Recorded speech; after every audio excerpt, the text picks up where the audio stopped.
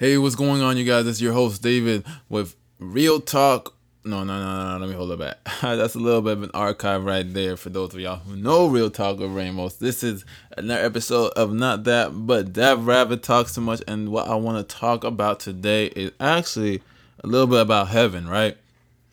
So I was driving the other day, and I remember a conversation between me and the professor when I used to go to seminary, and he was just telling me about how he believes that all these things of our wildest imagination and more are in heaven. And I was thinking about I was like, man, our imagination. What if our imagination ain't exactly that good? Like, what if our imagination is more like not best case scenario, but worst case scenario? What if we die with nothing but our imagination being filled with anxieties and fears instead of, thinking like what we actually want in life, but rather what life wants from us. You know what I'm saying? What if we die like that? Well, let me tell you this. You're going to die because your life is based on your quote unquote idea of life, meaning this world, what this world wants from you. So when this world is gone, there is not going to be a you. There is going to be no purpose. So that's what really got me thinking, because I remember I heard a debate one time that heaven and hell ain't really a place, but is exactly who we are when we die. You know what I'm saying? It's like, are you someone at peace? That because if you are, you're going to live at peace in a beautiful glory even greater than what you are on earth for eternity. Or are you in anxiety? Are you in fear? Are you in a depressed state? And I know all these things are real. If you listen to the rest of my podcast, I tell you guys, like, these things have my heart. Like, I try to help people, and I try to allow people not only from I personally, I can't help you as well as you can help yourself. Really, it takes a support system, yes, but that support system also shows you the faults in yourself, and also shows you the faults in your perception of yourself. Because a lot of times it's not even, I know I'm going on a tangent, but it's not even the faults about you. It's the faults that you think about you that aren't real and not rational. So I'm sorry, I'm getting sniffles lately, but let me go back to this about heaven and hell, right? So what if you took your life, your world, everything about it, your activities and all that, and you strip all that away, and all you have is the thing behind all that and the things that fueled all that: your mindset, your motivation, your peace, your glory, all this, your creation, whatever you want to call it.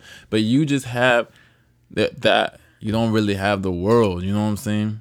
I want to tell you guys that's kind of what eternity is going to be like. I'll be straight up honest, because when you look at a man that's truly in the will of God, and you can say spiritual maturity and all these words that the church, modern man-made words have been made, you can say what you want. But reason a lot of people can put their life on the lines is because they know where they're going. They're going to heaven. When you see people in fear, living in fear, I'm telling you, it's hard for me to tell you where they're going to go. It's really hard for me to tell you, because I don't know. Because I don't see them, and I'm like, they're bold. Their hope is not in this world. Obviously, they're doing this for something bigger than just that. And other people say, oh, they could just be foolish. No. Some people, they ain't stupid. So, you can obviously tell there's a hope. I think that's one thing that's scaring me right now. If I'm being 100% blunt with you guys, it's like, I have friends that are Christian, and just because they can tell me they're going to heaven, I felt like in church, I was raised with the mentality, if you really believe you're going to heaven, you're going to heaven. And I feel like that's not all the case. You know what I'm saying? You have to really have Jesus Christ as your Savior throughout your whole life, all your life. And people are like, heaven is like a checkpoint, after heaven, like, if you keep going after God and you keep clinging on to Him, then you're going to get more. And I'm like, but isn't heaven the destination though too? God's glory, the destination, calling, all that is one. It's not stages, stage A, stage B, stage C. Is more like, this is the finish line. This is where we're heading to. And I feel like when people categorize this and that, it makes it really easy for people to be like, oh, but this is okay because you're not there yet. But don't worry, you're going to heaven. And I'm over here like, are they? Are they really?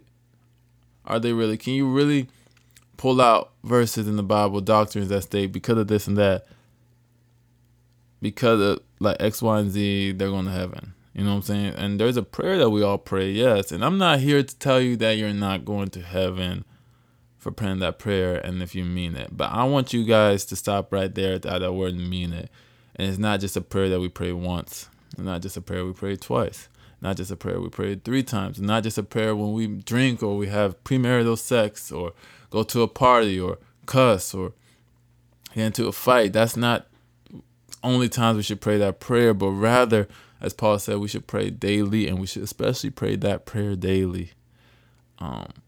That's just what we have to do, because if not, then the things of this world is going to flood our mind, and we're going to be like, I got to do this, I got to do that, I got to do this, I got to do that, I got to do this, all that. But if your life and your really mission is on heaven, and you know you don't got to do anything, but God has allowed you the opportunities in front of you for you to be able to do that, and the strength in you for you to be able to do that. I really believe everyone listening to this can do that. I believe everyone that's listening right now can go to heaven.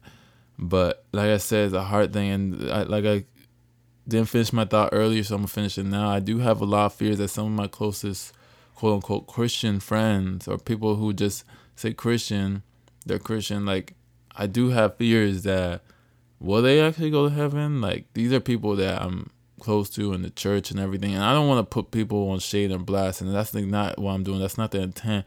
But if I'm talking to just my general audience and just the people out there, because I want you guys to be equipped, because you guys probably have friends like this, but really try to encourage them to go beyond and just the things of this world, and remind them that, because I'm just going to say it, they can very well just not be saved. They could have prayed the prayer once. They could have went to that one altar call. They could have went to that one youth revival camp thing or worship night. They may be playing worship music up in front down the church. They may be going praying all the time and for other people, and then listening to worship music. And some of their fruit may actually be good, all that, but that it's not like if your fruit's good, you're going to heaven. That's not how it is. You really got to look at their heart and take away all the things that you see, because why are we trying to equate what we see to something that is not seen? Faith is not the things that we see. So when we're talking about heaven and we're talking about we get there by faith and grace and truth and mercy in Jesus Christ, then we can't focus on what we see, the fruits that what we see, the prayers, the worship, what we see. We got to really look at their heart. Really look at their heart. And a lot of you guys are like, I don't know how to do that. Then read the word. Read the word. To be honest, read the word.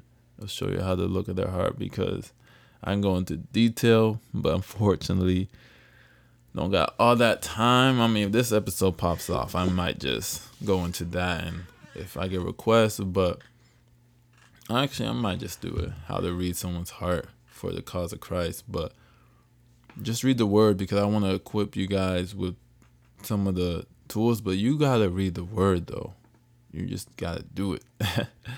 But thank you so much for listening to another episode, though, of That Rabbit Talks Too Much. I really do. Y'all take care. Have a wonderful rest of your day, and don't miss tomorrow's episode.